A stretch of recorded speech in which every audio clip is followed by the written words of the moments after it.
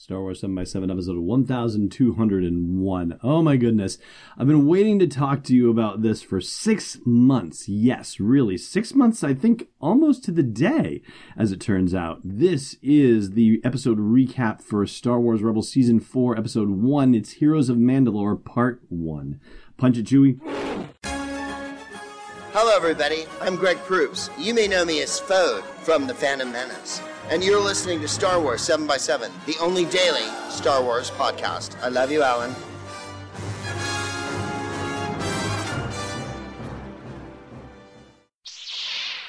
Hey, Rebel Rouser. Welcome to Star Wars 7x7. I'm your host, Alan Voivod, and I'm a day or two off, all right? So the episode actually debuted on April 15th at Star Wars Celebration Orlando. At least Part 1 of Heroes of Mandalore debuted. They didn't show Part 2 at Star Wars Celebration, so that climactic finale was still awaiting in the cards, and yet it debuted on Disney XD last night.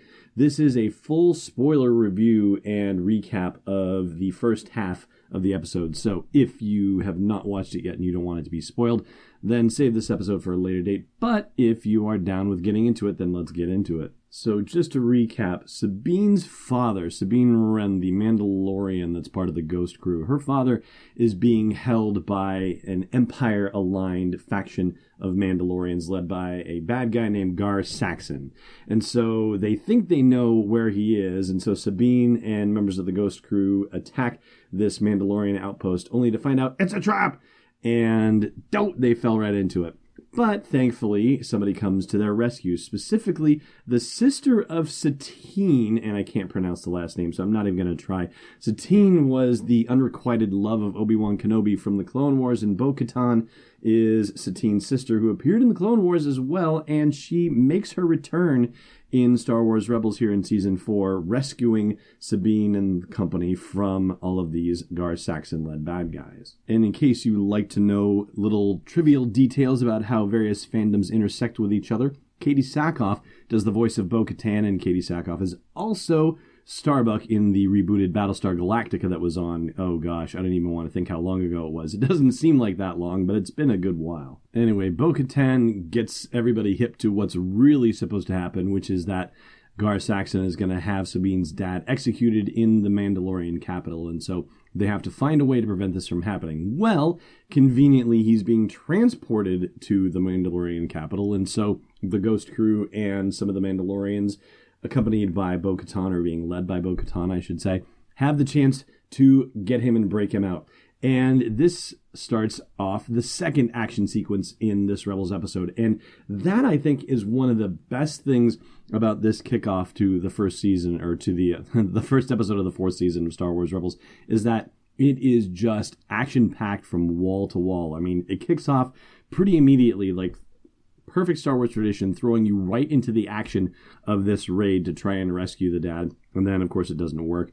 So now they've got to go on the real raid to rescue the dad, which I think you could safely say has a lot of Indiana Jones inspiration, in that the convoy going through the desert is very much like the convoy that was transporting the Ark of the Covenant for the Nazis. Yeah, similar kind of idea. Or, I mean, even to some degree, the Last Crusade with, the tanks going through the desert and whatnot. So naturally, they're successful. They rescue the dad, and everything seems fine and hunky-dory and whatnot.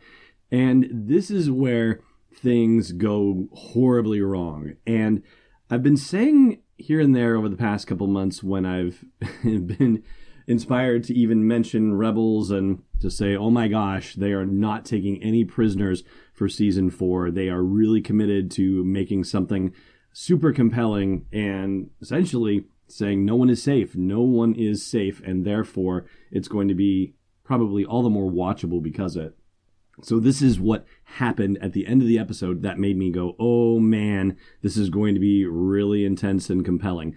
So Gar Saxon has a hold of something that's really awful. It's so awful that you don't even get to see it just yet, not at least in the first half of Heroes of Mandalore, that Part 1 episode. All you get to hear is just some horrible noise, and then when the dust clears and Sabine goes to see what's happened, you basically just see piles of ashes, right? It's whoever was there, which it turns out Her mother and her brother were there. They've just been reduced by whatever this thing was to ashes, utterly destroyed, gone, period. See you later, bye. And it's almost like the scene where Luke encounters the remains of Uncle Owen on Aunt Beru in a way. Like, it does kind of echo that to a degree, and that in itself is a rather remarkable piece of storytelling here as well. But what's even wilder about this is the fact that if you recall from the Trials of the Darksaber episode back in season 3, where Sabine finally breaks down and says, what's in her backstory, that she had been building weapons for the Empire, and that when she decided to speak out against the Empire because they weren't going to be used for peaceful means, that her family had cast her out as a result. Well, this is one of the horrible weapons she built. And in a grand twist of irony, it's been used to kill her family. So how brutal is that? I mean, it's not like losing one of the 6 members of the Ghost crew kind of brutal, where you really think, okay, that's it. Definitely nobody is safe at all. But the fact that they were willing to kill Sabine's mother and brother and do that in the very first episode, show them as a pile of ashes, and this is a kid's show. Let's not forget, this is a children's show. It's not really designed for you and me as big adults or anything like that. But they have taken an incredibly brave leap of storytelling and in a very complex and adult level of storytelling into this episode. And so I think we have some really exciting things in store for us in season 4 of Rebels as a result. And as I mentioned earlier, I'm going to talk to you about that interview with Dave Filoni about season 4 after the break. Stay tuned. Hey, Rebel Rouser. The Last Jedi is coming out in theaters in December, and so it's time for you to brush up on your knowledge of The Force Awakens. Luckily, I've got the thing for you. It's the unofficial Star Wars The Force Awakens trivia book. It's available on Amazon right now. Just go to sw7x7.com/TFA to get right there. And inside you'll find more than 501 galaxy-spanning questions and answers about The Force Awakens. Again, it's the unofficial Star Wars The Force Awakens trivia book, sw7x7.com/TFA. Welcome back.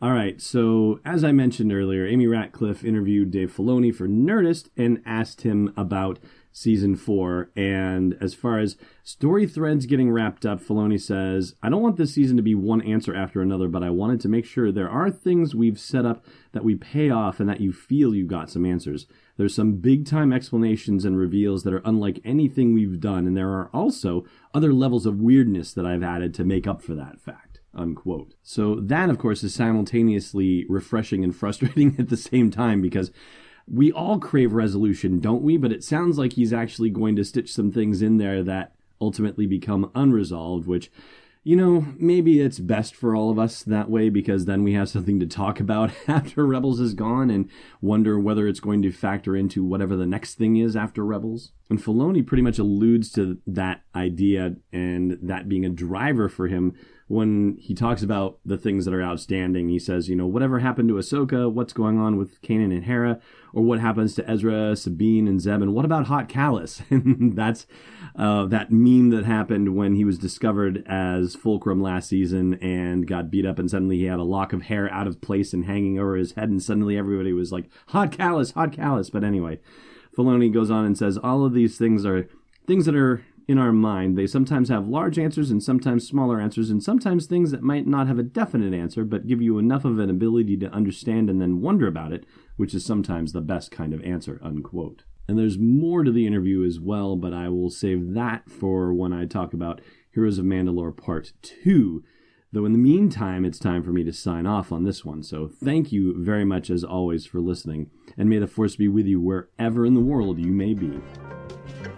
Thanks for listening to another episode of Star Wars 7x7. And hey, before you pick up another pathetic life form, check out sw7x7.com for show notes, links, photos, videos, and more. And if you like what you've been hearing, support the podcast at patreon.com/sw7x7. It's not a pod race bet, it's Destiny Unleashed.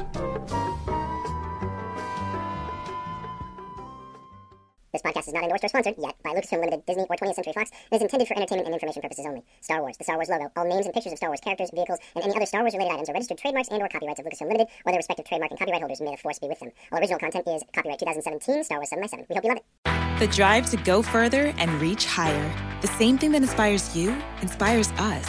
At Strayer University, we're always searching for new ways to make education more affordable. That's why we offer access to up to 10 no-cost gen ed courses to help you save time and money so you can keep striving. Visit strayer.edu to learn more. No-cost gen eds provided by Strayer University affiliates Sophia Learning. Eligibility rules apply. Connect with us for details. Strayer University is certified to operate in Virginia by Chev.